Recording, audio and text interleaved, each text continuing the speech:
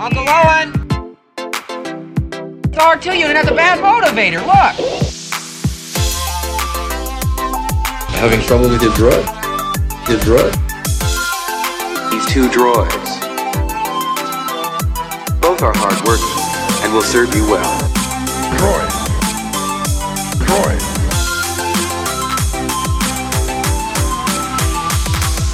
Droid. We serve their kind here. You're listening to We Serve Droids, the series that Big Podcast doesn't want you to know about. I'm Scott. I'm Chris. And we are nearing the end of our slow walk through Season 2 of The Mandalorian. It's been a good season so far. It has, and it's not getting any worse tonight. So we are going to be chatting about Chapter 15, The Believer. But before we do that, Chris, I just noticed one of my favorite television programs is coming on. Oh, really? What program might that be, Scott? Let's turn on the picture box and see what we find.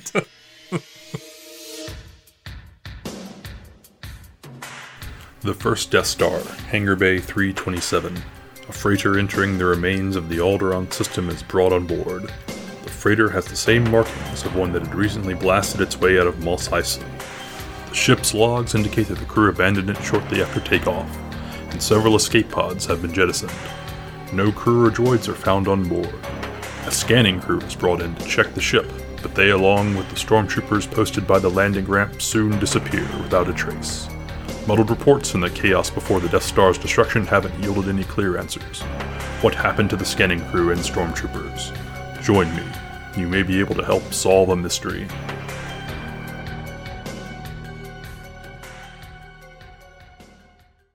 So it sounds like we've got a missing person case. I guess, do you want to go into the background of how how we discovered this, or how this came to be a topic of discussion?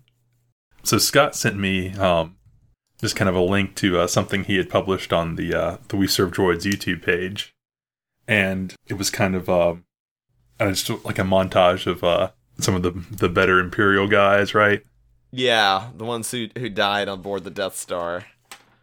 A retrospective. I think we had joked about this at one point, and I don't know why, but while watching this, it just dawned on me.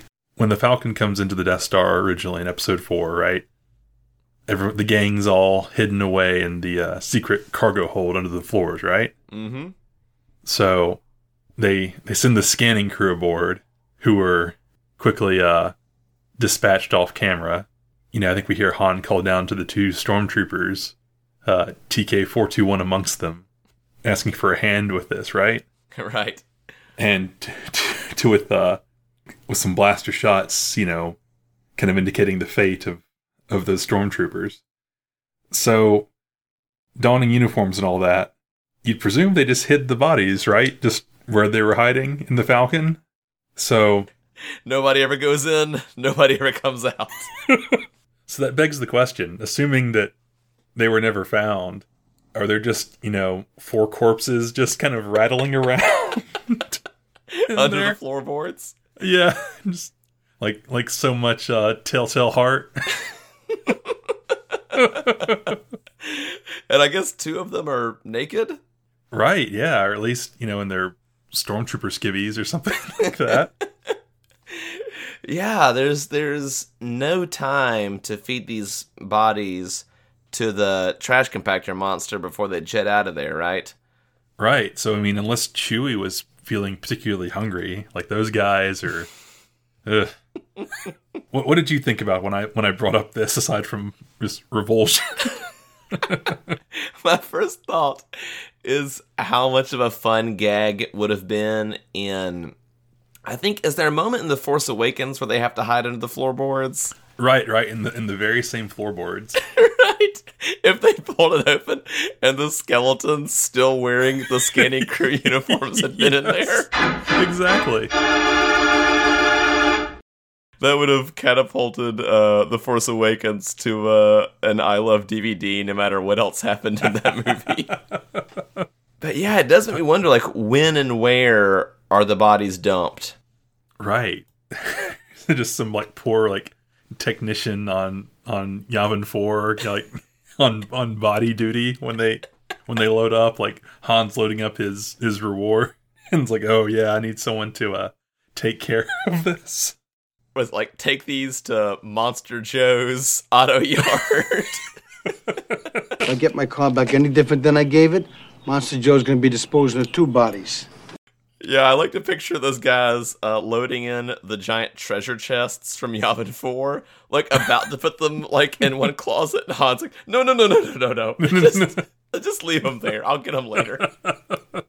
Leaving them in a Wampa cave would have been easy.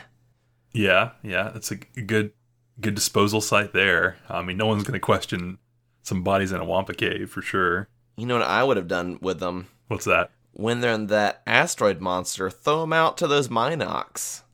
Oh, good call. You got Minox on the power cables. They just need some. That's like a dog, like, or a cat that needs something. You know, you don't want them to chew the furniture. You got to give them something that's a positive outlet for that. You got to throw a few bones to the Minox. Minox chew toys. You got any theories for what became of these 4 lost souls? I mean, in my perfect world, like, we get like a special edition cut, you know, where they're during the TIE fighter chase, and you just cut to like a brief, like, interior shot of, like, the hold. It's just like the bodies just kind of flopping around, like, I don't know, so much Weekend at Bernie's or something like that. Right. Every time the ship turns, they, like, slide like kids on the school bus seat. Exactly. But yeah, I mean, it did just bring up like a you know, kind of like a dark, like, what did these guys, like, what became of these guys? The best thing would have been if the, like, maybe just knocked out the scanning crew. So, you know, like, one guy wakes up in the middle of the TIE fighter fight or something. That's fun too. He's got to, like, pretend to be dead until he can, like, sneak off. Exactly. I want that shot where he keeps, like, trying to, like, move away, and someone's not to look back, and he has to just, like, plot, you know, just, like, go limp every time before he can sneak away for, like, the whole trilogy. Like, Lando's guys are trying to fix the Falcon, and he keeps trying to sneak off.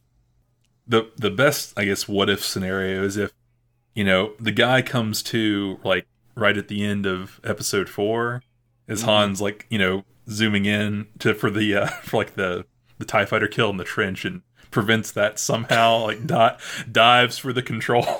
Right. He gets, like, awarded posthumously, like, the Imperial, like, Medal of Honor. Exactly.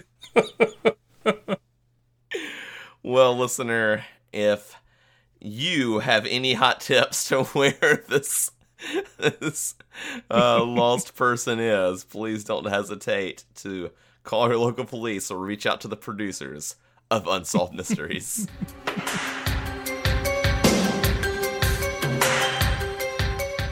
Well, what do you say we jump into Chapter 15, The Believer?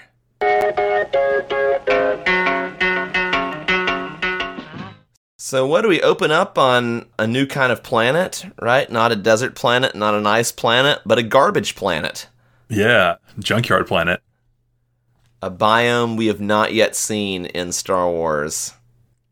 There have got to be enough TIE fighters out there to at least cover the surface of a good medium-sized planet, I'd say, at this point, right? Yeah, I mean, given our previous conversation, there's got to be a fair number of just, like, corpses on the garbage planet. That's true, yeah. They didn't bother to clean out those TIE fighters before they brought them here. Oh, no, there's bits of Marvin's brain splattered all over that TIE fighter. Exactly. That's going to be awkward when, like, you know, Mayfield opens up a TIE fighter and knows the guy who's in there. Right. Yeah, this is a fun garbage planet. Yeah. Man, just more fuel for your New Republic police state fire here, Scott. Yeah, this is not a good look using prison labor this way. Right? Like, you know, I'm assuming it's everyone's ex-Imperial, but, I mean, there's some non-humanoids in there, so... I'm assuming it's just a war crime and not a regular old-fashioned of a human rights violation. Right. I guess that's kind of bring to mind, like, you know, is there some, like, New Republic bridge on the River Kwai that, like, Imperial Alec Guinness is trying to build before, like, I don't know, like, who's the guy that calls his own shot on the AT-AT on Hoth? General Veers has to, like, blow up. What do you think about these walkers in the background of Garbage Planet? Yeah, they kind of look like the dockside walkers, right? That we saw earlier this season a little bit. Yeah, and the ocean planet, and the Norwegian planet. Right. I like these garbage collection walkers. I guess it's like a AT Wally, maybe. That's great. I like that. So our good friend Mayfeld gets remanded here to Imperial Marshal custody, right? Yeah. Hey, here's a question for you. I only thought about this just now, but I mean, he's known here as 34667, right? Mm. Is that a sort of parallel to like a TK number for your stormtroopers? Oh, that's a good thought. Is there the sort of same dehumanization process in this New Republic prison work camp, right, as you have in the Imperial squadrons? Yeah, I mean, that's a good point. That really ties into, I guess, a point that Mayfeld will make later on here. But yeah, that's a really good thought. Thought it was especially a bold choice when the camera went past the gate that said "Work shall set you free." maybe not a joke I would have made if I was Disney Plus, but okay, you do you, Star Wars. Yeah. Hey, Favreau can do whatever he wants now, I think. You gotta think, there's gotta be like a giant, city-sized machine that can just grind up all this crap, right? It's just kind of like, breaking up rocks in the prison yard kind of labor, Yeah. Like you have to manually tear down your war machine, right? Something like that. Mm-hmm. Maybe they're learning valuable new job skills as a part of their rehabilitation into society. Oh man, Imperial salvage is so hot right now. Definitely a growth market.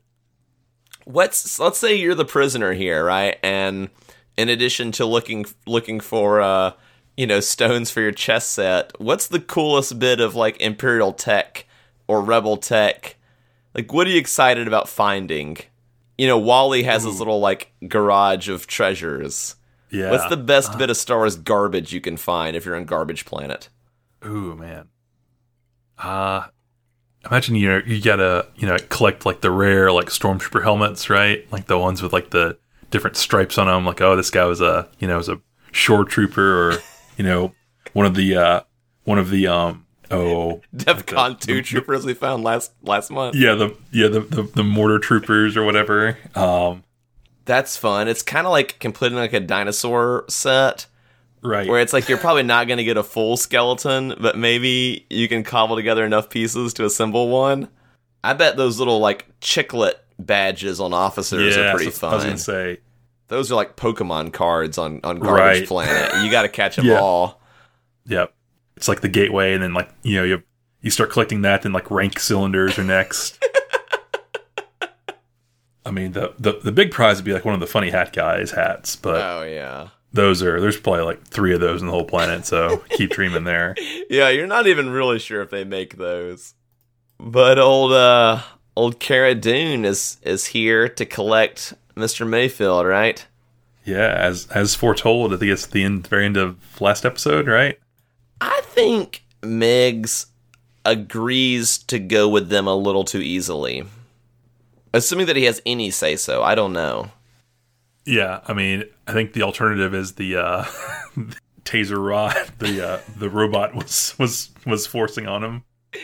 I think you could have easily bargained for 3 beers apiece for him and his coworkers, if that seems fair. Right. Picking garbage is better with a can of suds. Yes, I was trying to think of the line. And that's how it came to be that on whatever it was, like at 9:30 in the morning. I mean, I guess it's, I don't know, you get the fun take here of freshly repainted Boba Fett, right? Is this the intro to that armor? I believe this is the intro to to fresh paint job Boba Fett here, which I don't know, what's your take on that? It's very non-stock paint job on like your sports car, like low-end sports car that you souped up. Mm-hmm. Like it's a very Fast and Furious kind of paint job. Yeah. I don't know, how about you?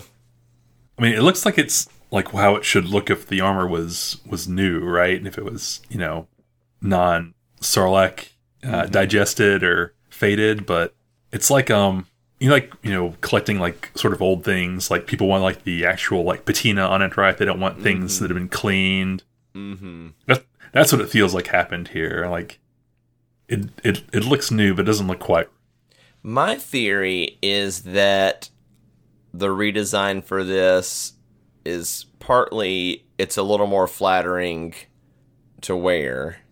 Mm. And partly I wonder if this is not anticipating the Boba Fett series. When you've got to have different suits for stunt doubles, and you've got to animate it for effect shots. That's true. I wonder if having one that doesn't have all the, you've got to have this bullet hole in the exact right spot on the shoulder pad of the helmet. I wonder if this just makes that process a whole lot easier. Yeah, that's true. And I mean, in all honesty, like it was looking very rough when Mr. Fett recovers it here previously, so... It wasn't your granddad's Fett armor before. This is probably the first free time he's had, and since crawling out of the Sarlacc pit. Well, he must have spent some time, like, whittling together some new legs for Fennec Shand, right? That's true, yeah. He just... Like, he found the slave one, he was cleaning it out and found, the original, pots of paint or whatever for it that he had, in the back of the storage area. So they board the Slave One, and I think answer one of those, all-time questions, right? Yes, man, this was... I'm a little jealous that someone else got to do this, right? Invent how it works. Or, I guess, gets to decide how this works, right? If our listeners don't remember this or didn't catch it, because it's kind of happened in the background, as the Slave One takes off, it sort of reorients itself upright, like you do when you're a Slave One. And I guess everyone is seated in this sort of, what would you call it, like a gyroscopic kind of seating area that I guess maintains its orientation as the ship moves around it. It's very 2001 Space Odyssey. I always kind of imagined it was a scenario where you have a ladders on the wall, and then on the ceiling, depending on which way the ship's oriented, right? And then, once you get in space, you can, I guess, probably do whatever the hell you want, right? It does solve, I always wondered when they load that Carbonite Han Solo and the ship takes off, I always pictured it just slamming into the walls like so many scanning crews in the floorboards of the Falcon.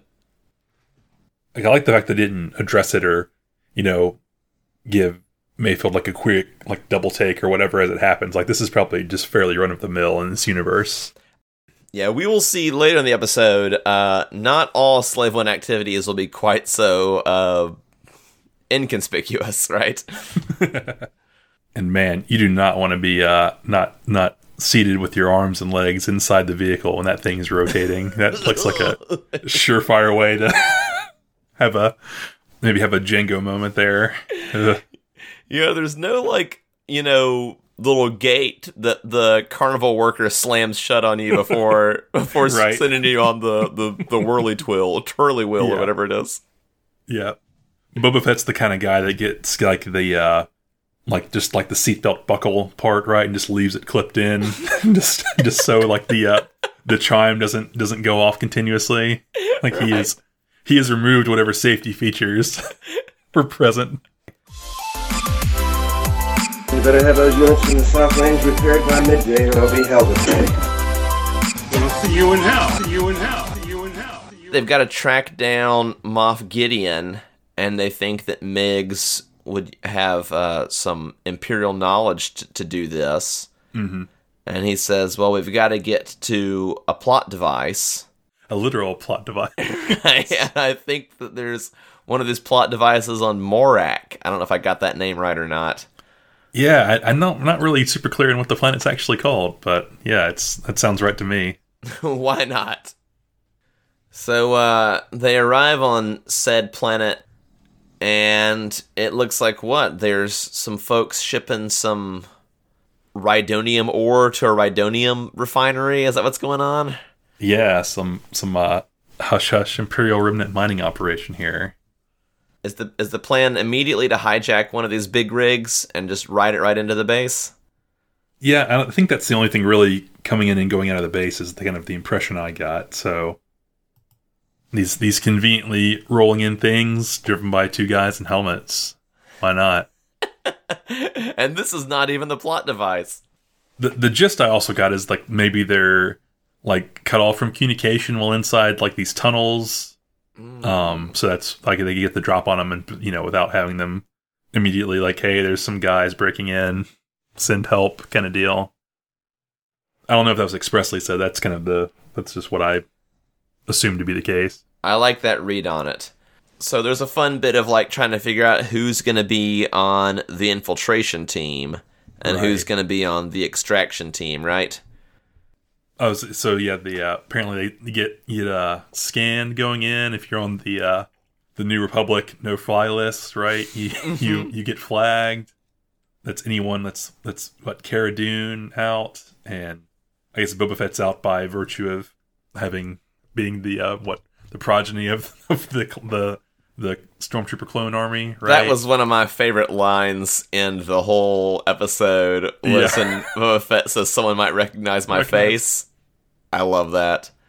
Which I guess there's still some people rocking around who might remember the old clones, because it's been a little bit at this point. But well, I mean, since Revenge of the Sith, yes, but we don't know how late the cloning kept going, because I kind of feel like some of the Stormtroopers might have gotten their voices special editioned to Tamira Morrison. Oh, that's cool. Okay, I didn't realize that. If I'm remembering correctly, yeah. So I think it was sort of retconned that some of your OT Stormtroopers are still Fett clones. I mean, yeah, why not? You just keep chucking those guys out. But even if not, like you say, it's too familiar of a face. Yeah, his face is on like employee posters in the break room, like about, you know, working safe and, you know, cleaning your blaster. Like they have like all like the instructional videos they have to like rewatch every year and attest to. Like he's like one of the clones is doing that.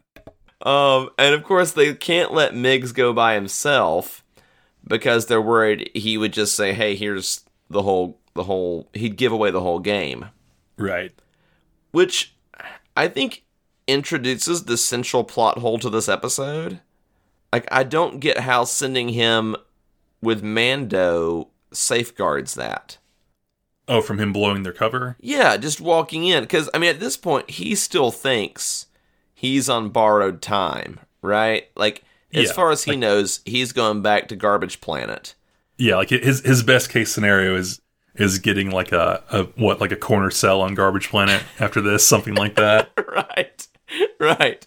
And so that almost seems like it's too tempting for at any moment him to blow their cover. Yeah, because there's a better than average chance if he blew their cover, you know, they wouldn't be able to overcome the entire presence on the planet, right? Right. Yeah, that's a very good point. Right. I mean, he just has to say, like, hey, that guy's a fraud, and just start, you know, throw his gun down and dive on the ground. And it's hard to see how he doesn't get...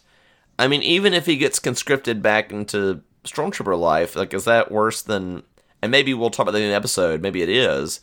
But at this point, we're not given that any of the heist crew here doesn't appear to think that he thinks garbage collection is better than Imperial life.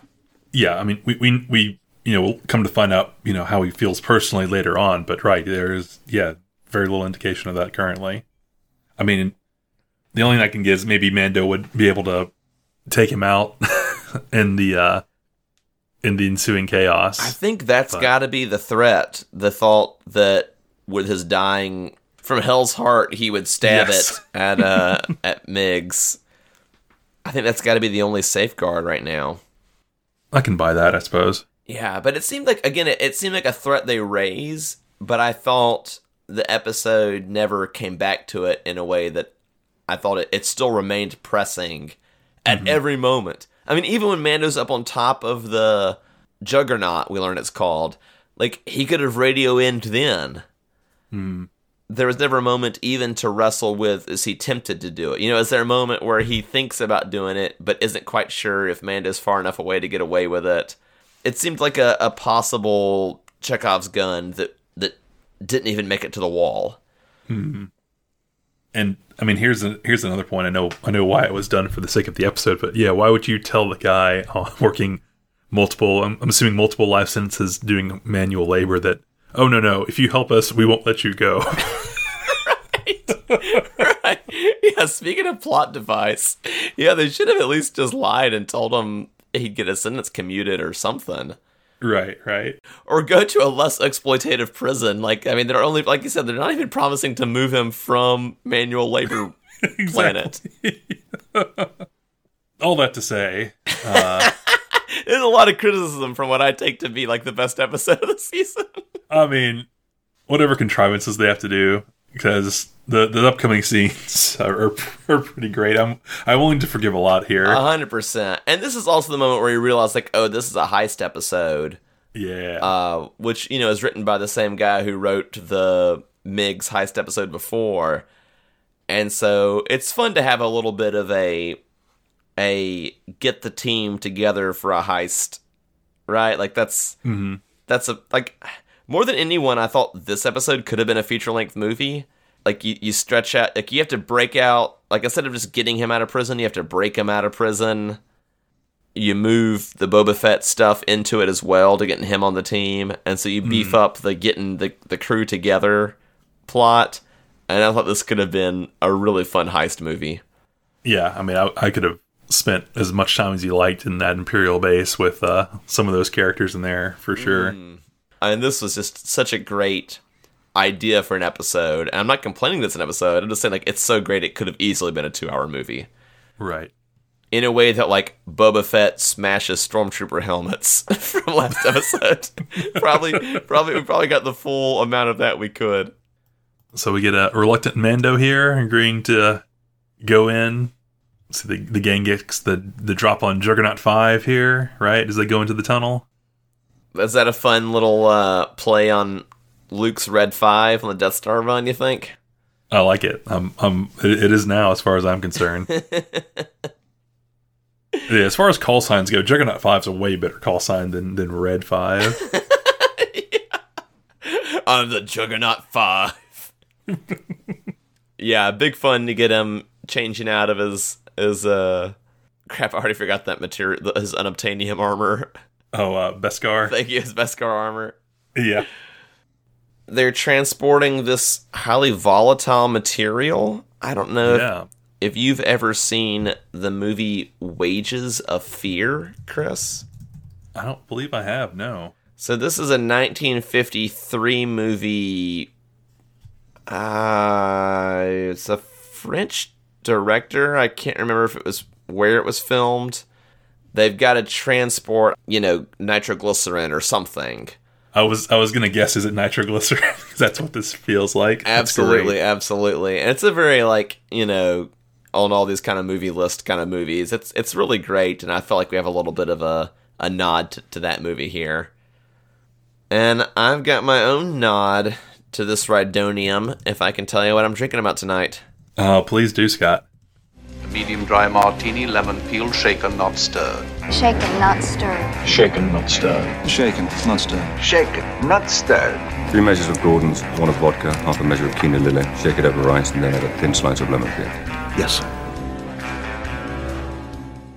I thought, in honor of Rhydonium, this volatile material, I would try to use something with an ingredient that I've always been a little bit scared of.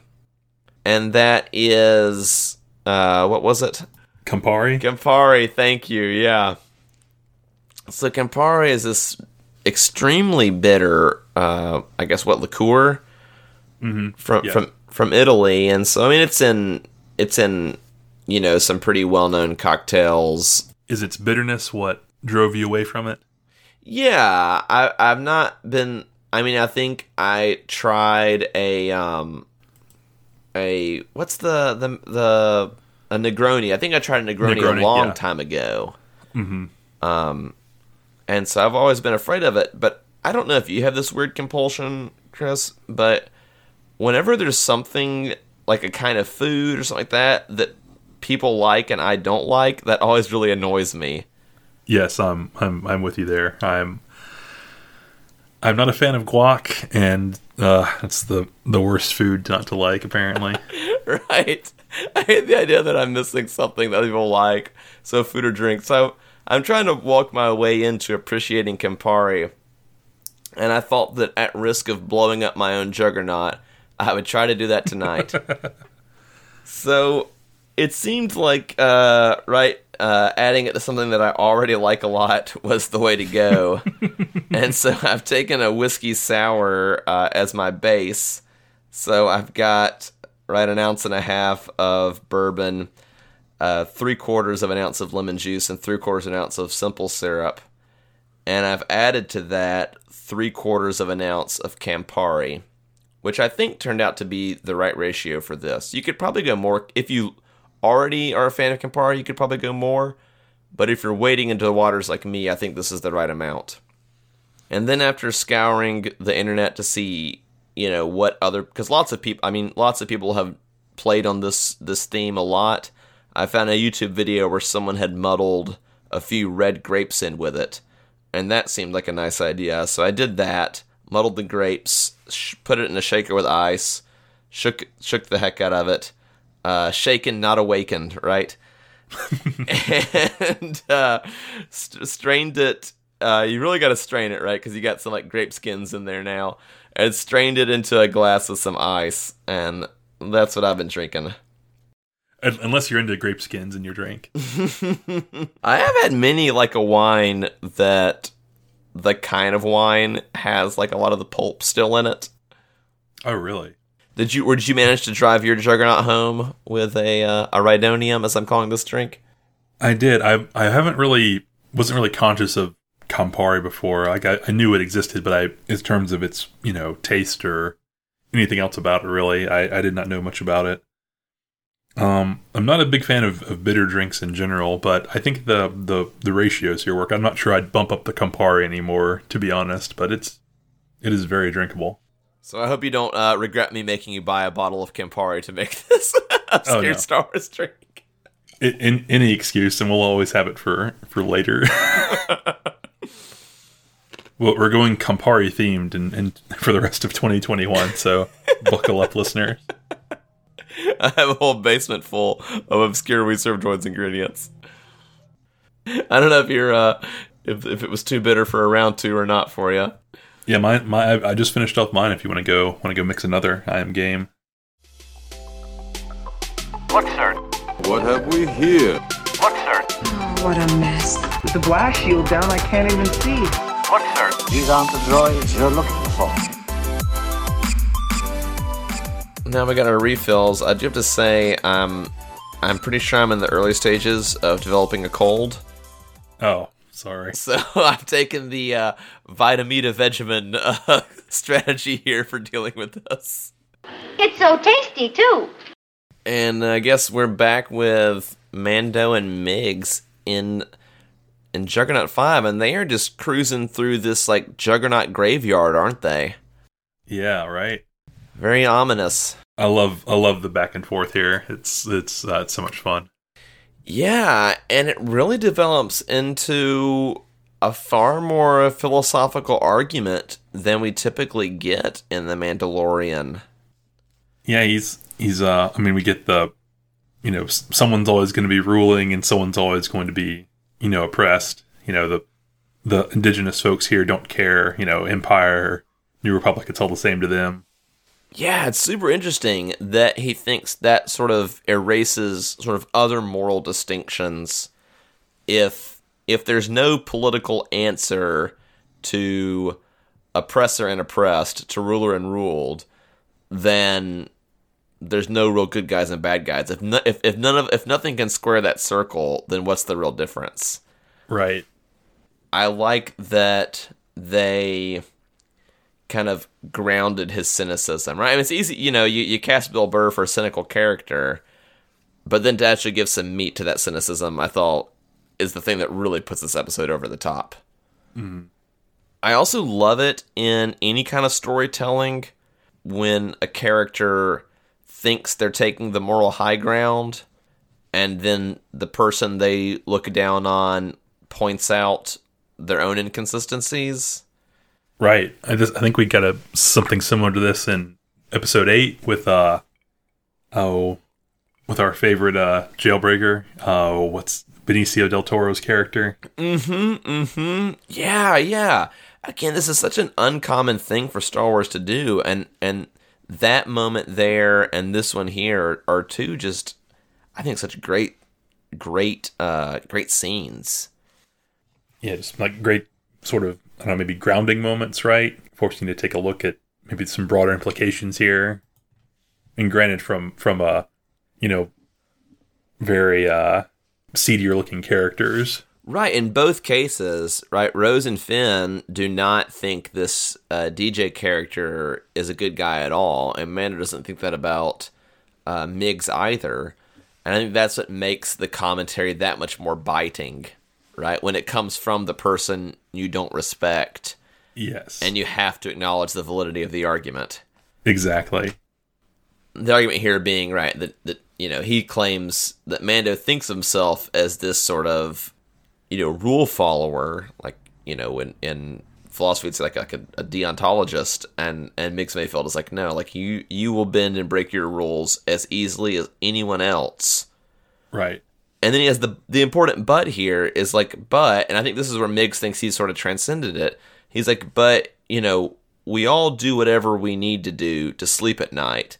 And if you can achieve that, you're at least doing better than most. Right. So it seems like he's very strongly emphasizing the role of, like, sort of personal conscience as being like a sort of minimum threshold, or maybe like a moral optimization kind of thing. Like if you can sleep at night, at least you're doing that well. Like no one's hands are clean here, but if you can sleep at night, you're doing better than most. Right. Yeah, it's easy to have rules when, or before, desperation sets in, I think, or before, people's rules change when people get desperate. He says something to that effect. And again, it's great here because it's directed at Mando. Right. But then later in the episode, it gets internalized by Migs.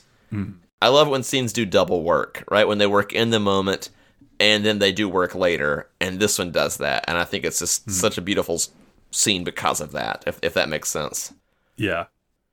It is so much fun just to have this, this kind of character come in and just really force, this kind of analysis, right, on, the show and universe. I also, just as a design feature, we get so many shots of little internal gizmos and screens and whatever on the Juggernaut. They really give us, zoom in on like some fun looking microphones and little meters and. So this microphone thing, I am about 95% certain is kind of similar to the thing Han was talking into in episode 4 on the prison block. Oh, cool! And the "where are you taking this thing, guys?" Standing desk. Yeah, exactly. The "we're all fine here now. How are you?" Right. That's great. What a great repurpose, if so. And I guess we find out that things are not looking so great for Juggernauts 3 and 4. Some panic shouting and a very calm, very calm Juggernaut director on the comm. Yeah. Proceed with caution. Yeah, old Juggernaut Squadron is going down like Gold Squadron over the Death Star, right? Isn't it? This is like a very time to make our trench run here. I'm sure we'll be the ones who come through. And then we get this traveling skiff of pirates. Yo-ho, a pirate's life for me. Yeah, I mean, is it pirates? Is it locals? Is it, Thank you for... Yes, I'm glad you had the same thought I had. I mean, I think Mando says pirates at one point in time, but like, what are they pirating by just blowing it up? Exactly. Yeah. I was convinced we were going to get a scene later where someone at the base was like, pirates? No, those are the guys that mined the Rhydonium. Like, right. And they were just blowing up. Like, so many Maz Kanadas, they were just obliterating like a mining union. These Imperial scabs need to be taught a lesson. So, yeah, I'm with you. I thought they had to be like locals who were sending a message. You know, they can force us to extract this stuff, but we're not going to let them refine it. Right. Because like you say, I don't know what kind of pirate blows up the booty. Maybe they're commodities traders, right? So they're gonna pull like a Trading Places and crash the Rhydonium market as soon as this thing blows up. They're creating a Rhydonium bubble. Yeah. I like that, yeah. The ROPEC, right? The Rhydonium producing. Yeah. Yeah, there's no way Jimmy Carter is surviving these guys blowing up all these juggernauts. Yeah. They've got a very Fury Road kind of quality to them, don't they? Yes, absolutely. I mean, if you're chasing like a 30-foot long, giant wheeled vehicle with like sticks and bombs, hey, I'm willing to allow it. Yeah, I guess that's the kind of thing. Kind of like maybe Raiders of the Lost Ark probably also had this effect, but like it's probably hard to do action and not be copying. Like at post Fury Road, especially like I say with a vehicle, like you can't not copy it. Right. I mean, I think Fury Road is just essentially an encyclopedia now of every vehicle related actiony thing that could possibly be accomplished. Right. One thing that I love about this scene, I mean, I love it for all the visceral reasons, but rewatching it and sort of thinking about it from like the geography of the scene and the logic of the scene, it solves like two almost intractable problems of action sequences. One is by the fact that it's on this long truck, it makes the action like one-dimensional. Right. So they can't surround them. Yes. And they have to kind of come at him more or less one at a time, or just like one or two guys at a time. Right. So there's no scene like in that Crazy 88 Snoke room where some of the guys are just standing around like waiting to attack. Yes. Yeah. So it solves the why don't surround him problem. And then two, since like they're trying to blow up the Rhydonium, but they're not suicide bombers, right? They want to throw the thing and get off. Exactly. It explains why they're not shooting guns. And these are like the two problems of most Star Wars action scenes, is why they don't surround you and why people aren't shooting you. And I love this scene for giving like actual answers to those questions. And you have a third giant wheeled vehicle. You got to see it run over somebody. That is obligatory. Oh yeah, they are giving us dudes under the wheels. And I feel cherry on top was, I think it's earlier on, but the gun jam is followed by the gun throw.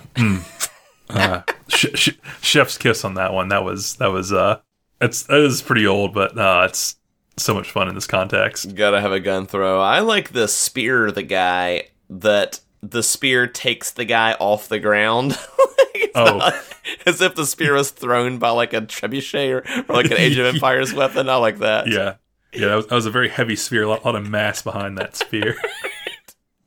If you actually threw a spear with enough force to do that, it would like have to throw you backwards too, right? Like, exactly. Oh yeah, and I guess on the additionally, I guess one more realistic scenario making environment thing, the them not being able to just outrun them, right, due to the nature of the Rhydonium. Mm-hmm. And we get the conclusion here, right? Yeah, really, really cool for the cavalry to arrive and it's TIE fighters. Right. What an against type for Star Wars that is. Yeah. Ties being, heralded and useful. They are firing awfully close to the Rhydonium truck, though, aren't they? They're TIE fighters. They can only do what they can do. There's classic Imperial, targeting jokes. I don't know. But yeah, you're right. I guess they figured, well, we need to fend off the attackers or blow it up before it gets inside one way or the other, so we'll accomplish that. And then we get a cadre of stormtroopers, and is that those Rogue One Tropical Island troopers in there with them? Yeah, look like stormtrooper, shore troopers, right? They got those cool armbands. I don't know if you noticed that or not. Oh yeah, on the left pad. Yeah, I do see that. Yeah, it's almost reminiscent of Argentina's flag or something. There's a few Latin American countries with that blue-white kind of color scheme. Do you think these are like Imperial, National Guard for this planet or something like that? Yeah, right. But fun to get our shore trooper return, just obliterating these other guys. Pirate's life for me. And Migs and Mando come in to a hero's welcome. Yeah, right. This is strange. So I had this thought. This is a very rebellion-esque kind of welcome here.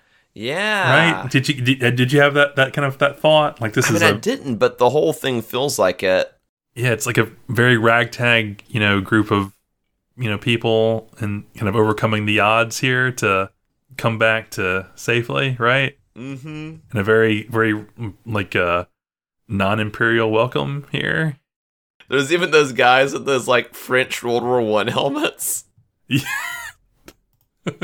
What's up with those guys? Are they the miners? Yeah, they've got Rhydonium lung going on, right? They've been down there too long. They have a porg and in a cage to let them know when it's time to get out. As soon as the Empire introduces strip Rhydonium, then these guys are all gonna get fired. Rhydonium top removal is just gonna desecrate this planet. Hey, you wanna wonga? They wanna wonga. They wanna wonga. Do you wanna let go? They're not wasting any time. The plot device is there waiting in the officers' mess hall. Yes, conveniently located right next to a Juggernaut parking. Yeah. Juggernaut adjacent, you'd say. I love this plot device. It is so janky looking. It's what a payphone looks like now. You're just surprised when you see one, and even more surprised if it's still working. Yeah, this has been in the break room since the Empire took over, 40 years ago, or whenever it was. Yeah. And no one from Maz Bell has ever come by to remove it. Yeah, it looks like if you saw a cigarette machine. Yeah, exactly. It's like a break room from the 60s. You have cigarettes, sandwiches, a coffee machine. Oh, what are those things called? Like an automat, right? Yeah. You put your quarter in, you gotta open the little glass door and pull it out. So Migs can't go into the mess hall, which looks like, I don't know if I've definitely worked in environments that had a sort of it's sort of a break room, it's sort of a place you can eat, but it's not actually big enough for everyone to go there at the same time kind of place. Right. Yes. That would encourage idleness and unproductiveness or whatever. Yeah, the Empire went all in on Taylorism. They're everyone's got to stand 6 inches apart. Right. Optimal elbow space, gentlemen. And really cool little picnic tables in the mess hall too. Yeah, right. These kind of metal deals and stainless steel kind of doodads on top and cups and whatnot. And then we get to the plot device itself. Yes. The plot device doesn't care what your face looks like so long as you're not wearing a helmet. Right. The plot device doesn't match your key card or your code cylinder with your face. Yeah, it doesn't matter that he stole that thing right off a dead Juggernaut captain. Yeah, if you get a valid cylinder code cylinder thing and a non blown off face, you're in business in the Imperial Navy. There's always that guy in the war movie who has the bad scarring from being burned. Right. How embarrassing is it when that guy the plot device doesn't work for him? So, I have something kind of funny along those lines. So, this previous summer, I mangled one of my fingers a little bit with doing some yard work, and as a result, the fingerprint lock I had set up that also included this finger no longer works. So, I'm glad it wasn't the only one I had set up for it, but it is. I find that to be kind of funny. Just think of the countless crimes I could now get away with now that my fingerprint's slightly different, apparently. Did you remember hearing about the issue where there was this sort of AI bias where the people who had programmed all the facial recognition stuff I think it was in Twitter, had only used white people's faces? Yeah, I heard about that. So it just was not recognizing non-white people's faces. I wonder if the plot device here is racist like that. Oh, it's Rhodian, nope, not recognized, or right. Just non-humanoid face detected. Please contact your supervisor. Because we get the shot of finally de-helmeted Pedro Pascal. And he's got this grid on his face. I like to picture the reverse shot to be of him looking at one of those Snapchat things where you have to try to figure out what the text is, and it makes no sense. It's telling him to find all the pictures with crosswalks in it, and he has no idea if this picture counts or not. Please select only the XP38 land speeder for these pictures. Right. Very ATM-esque, this machine. Yes. Yeah, he didn't insert his card the right way the first time. Also, he didn't take his helmet off, as he was just told. It's gonna self-destruct or something. Right, it's about to eat his ATM card if he doesn't input his PIN code correctly this time, or something. Okay, I think you've said Targus. Is this correct? What? No. Great. I've made the change. Your wife's new legal name is Targus. Is this okay? No. And I guess old Officer Southern Drawl shows up to chat with Pedro Pascal. I love this guy. I love this guy so much. This guy's great. My one regrets we don't have a 90-minute movie just starring this guy. And it's so fun, knowing how naked Mando must feel. Right now, he just psychologically cannot say anything to this guy. Old Mayfield comes in, right? To save the day. Mm-hmm. He took improv classes, and he's able to yes and anything. Right. And he is playing off the silent treatment that Mando has given Officer Southern Drawl. I caught a comment he made, I think a little bit earlier on my second watch through. He's I'm pretty good at fast talking, but I don't know if I can explain away that helmet or whatever it was earlier. And man, he was on the money there. That was a fair self-assessment. And of course, in true Reserve Droids fashion, Officer Southern Drawl invites these two gentlemen down for a drink. Yes, our two heroes who are the only ones who make the delivery today, right? That's right. Employee of the month for sure. Yes. Yeah, they pull in there and everyone's cheering. And they're we're going to use this Rhydonium to blow up more orphanages. Yay! Right. they'll beg for us back any day now. Any day now. Right. Who wouldn't want the Empire? There was a throwaway line I think Bill said, or I'm sorry, Bill Burr said about let's go fill out some TPS reports or something that as a fun little Office Space meaningless form callback. That's so much fun, right? That's That's really at We Serve Droids, isn't it? Yeah, that's definitely in our one of the 4 movies we talk about on this podcast. Yeah. It's definitely on brand for us.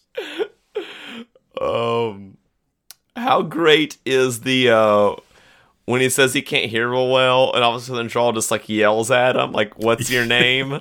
Yeah. It's great. And I love we call him Brown Eyes. I feel like that's Migs doing a fun double thing too. Like, right, he's ad-libbing, but also he's still kind of like needling Mando for not having his helmet on. Like, he can't help himself. Yes, it's perfectly described. Yes. You both have eyes, and I now know their color, and I'm... Because if you didn't have eyes, the plot device would have blown up. Never be getting your ATM card back.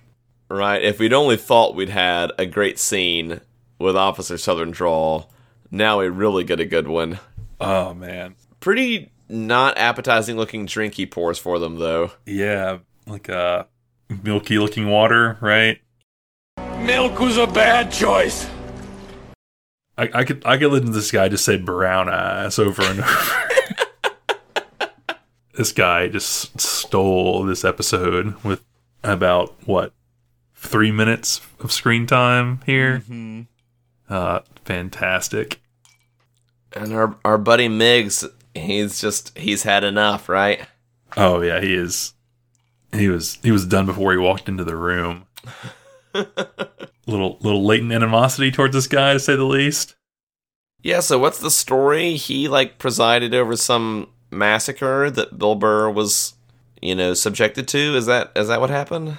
Yeah, so the operation he mentions, I don't know if you know, it was from, I think, the Star Wars Battlefront 2 video game, which I think which the story I think takes place immediately, during and following Return of the Jedi. It's kind of like the post Emperor's sort of death Imperial plan. But that was something interesting. I wasn't sure if it was entirely canon or not. So I guess I have my answer there. But cool. Yeah, I did not know that. That's really cool. I love how when Migs really starts to go into it, there's one scene where he kind of looks, where Mando just shakes his head no. Yeah, that millimeter, no. Migs brought up the toast, to, I think he knew what he was going to do at this point, as soon as he sat down at the table. As soon as he's being, detained by this guy. The path was set, I think, before they sat down. Right, and I guess that's what goes back to the whatever it takes to sleep at night scene. Right. He knows, I can't, to be at a table with this guy, I won't be able to sleep at night if I do nothing. Right. And so it's interesting that ethic that was earlier an excuse for maybe immorality, there's no right or wrong, which is what makes you sleep at night, now is a condition for morality, right? Now it's no, I have to do this, or I won't be able to sleep at night. Yeah, him arguing for almost inaction before, or then necessitating action now, right? And I like to think maybe he didn't think this guy was either still alive before, right? Maybe he had died in the intervening time or something like that, and then the shock of just seeing him acting like he has when he was committing these atrocities. I wonder what's the Argentina planet where all these Imperial Nazis have snuck off to. Right? I mean, we see the Imperial remnant still fairly organized, and he's, singing how that, the people crave order and they'll welcome us back with open arms, right? Ugh. I don't think of no disrespect to Bill Burr. I don't really think of him as this kind of actor in this kind of scene, but man, this is, I don't know, really picking up some, just loathing and disgust at this guy. I agree. The two big scenes for Bill Burr in this episode, I didn't know he had this in him. The scene on the Juggernaut and this one here, he's doing really good work in a way honestly, in a way that Pedro Pascal never has to on this show. Mm. And then as has often been memed in the months since, he pulls the gun out and shoots our new favorite Imperial officer. Yeah. Gratifying, but a little bittersweet, because, man, I wanted this guy to I don't know, be a recurring asshole. Right. The 2 beats after that, before they start shooting up the rest of the place, is another high watermark of this great episode. Oh yes, it's so great. The look back and forth. The guy holding the tray. The lunch tray guy is great. Yes. Wrong place at the wrong time. I love this guy. I love that he's holding the tray and is nowhere near a weapon and gets shot first. I don't know if it was storyboarded this way, but like the way it cuts to him just staring at, like, even though he's wearing a helmet, you can just see his eyes like just, oh fuck, like there's no way out of this. Holding a tray in a scene like this, it's kind of like pushing the like cart full of fruit during like a chase sequence. It's the 2 guys like carrying the giant pane of glass across the road. The giant stack of cardboard boxes. The large bucket of paint. Yes. The piano being like hoisted up on a winch. The little old lady walking across the street. Right. Baby in carriage. Yes, there it is. That's it. Oh, muy, I love you.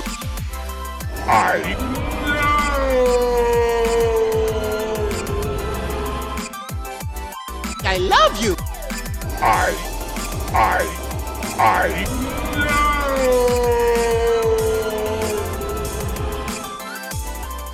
And then we go back into heist movie mode after this, right? Now it's down to extraction. Kick the obscenely large louver, and we're outside. And we've had the establishing shots in the meantime of Cara Dune and Fennec Shan sort of, sizing up the place. Those have been fun. And it's great to kind of like forget about them for them to start picking off these guys like just in time.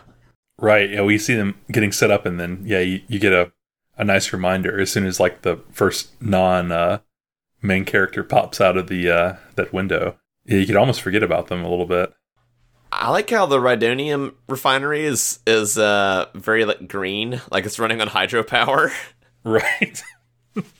That's pretty cool. It's a new empire, Scott. Right. Part of they're going to welcome us back is our commitment to carbon neutral refining.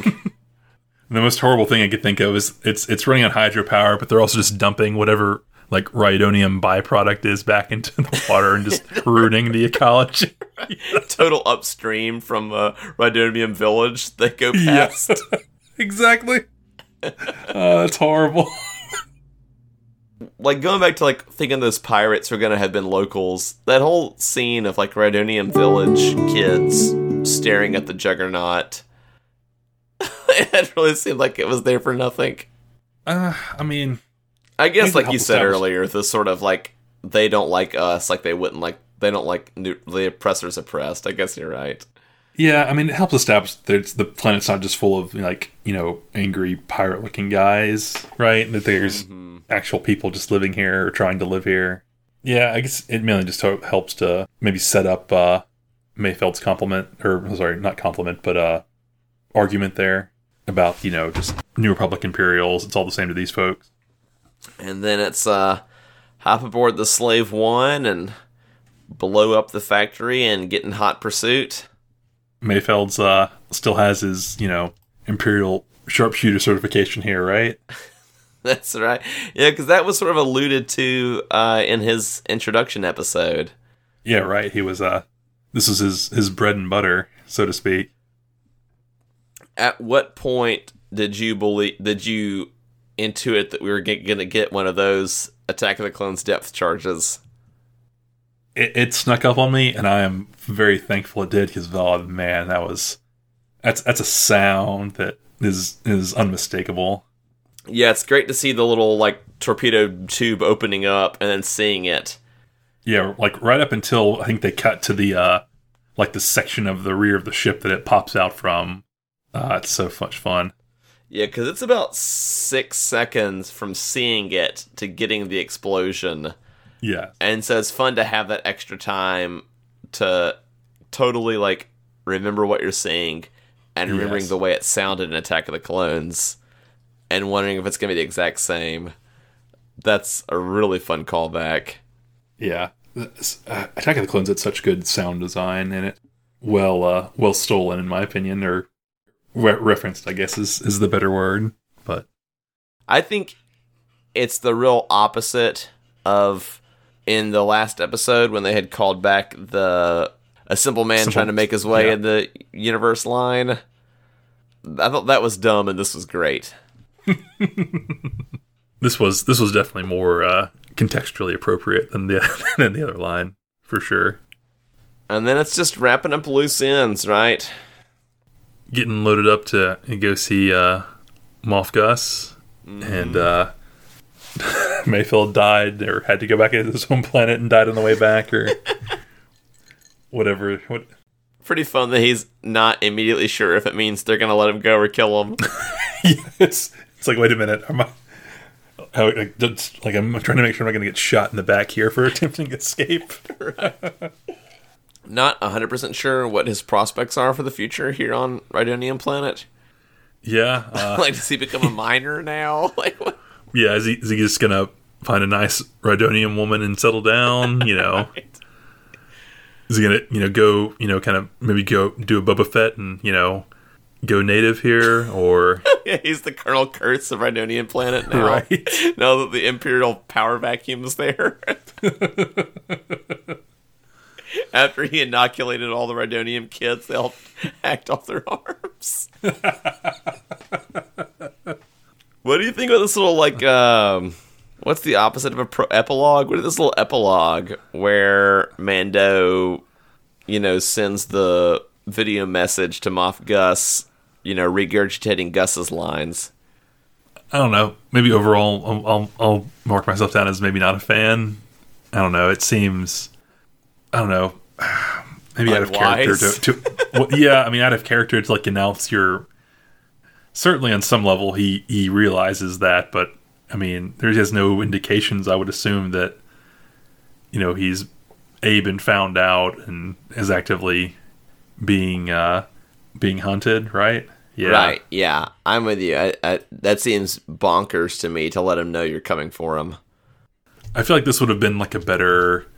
thing to drop maybe like sometime like during heist, right? Yeah, like when you've already when you've already docked on the ship.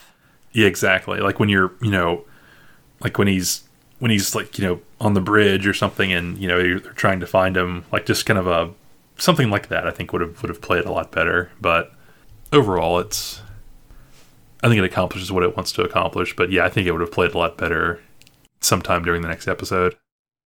What is about... So speaking of how it goes overall, how do you rate this episode on the Brian Mitchell Memorial Rankings from 0 stars to I Love DVD? Worst Cosmic Wars ever! Academy Award for best movie ever made. I'm afraid this gets my lowest rating ever. 7 thumbs up. This is a very easy I Love DVD, in my opinion. There's about, I don't know, 3 to 5 minutes of this episode that got an I Love DVD, and the rest is just gravy, right? How about yourself? Yeah, I think this is an I Love DVD easy. It's, in my opinion, the best episode of the season. I think you could argue it's the best episode of Mando overall. Wonderful action, great sort of things to think about and chew on. Just great acting. Mm-hmm. Yeah. Yeah, it's delivers on every level and then some. So yeah, this was my favorite episode of the season. In a season that had a lot of great episodes. So yeah, I'm 100% there with the I Love DVD. So, was there a fun, conspicuous character who you want to give our award to the most conspicuous character of each thing we've watched? The Fur Jacket Award to. I live for furs. I worship furs.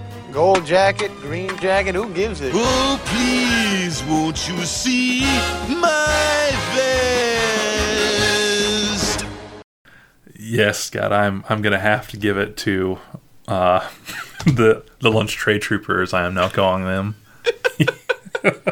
That was just it's just such a great, cap and transition to this great scene, and it's I think we've talked about it enough, but it's this guy's so great.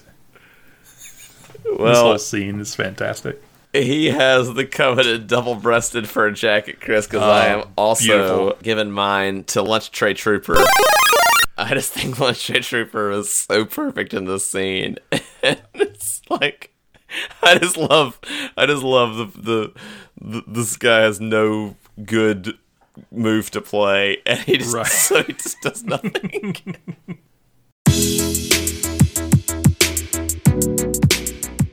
Well, I would like to thank all of our listeners. I'd like to thank Computer Music All-Stars for the music we use on this show. I'd like to encourage you, if you've not checked out our back catalog, there's just a surfeit of great episodes for you to check out.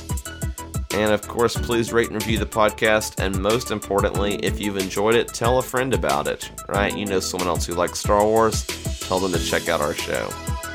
You can email us at weservedroids@gmail.com, right? Tell us who you thought was most conspicuous in what we just watched. You can follow us on Twitter, and you can find a Facebook group where there's oftentimes a pretty fun conversation going on. And there is a Patreon, right, with some fun non-Star Wars content. We have an episode on Batman Forever and an episode on a Star Trek The Next Generation episode, and probably some more stuff coming in the near future there. You can donate as little as $1 a month and get access to some fun content there. I think probably that does us till next time. Is that right, Chris?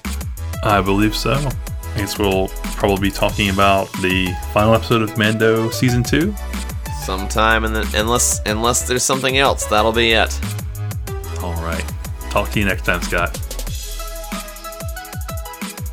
Then I saw his face, and now I'm the believer? This episode was written by the Monkees. I'm the Juggernaut! 5 standing by. You guys look like... What do they look like, Jimmy? Dorks. They look like a couple of dorks.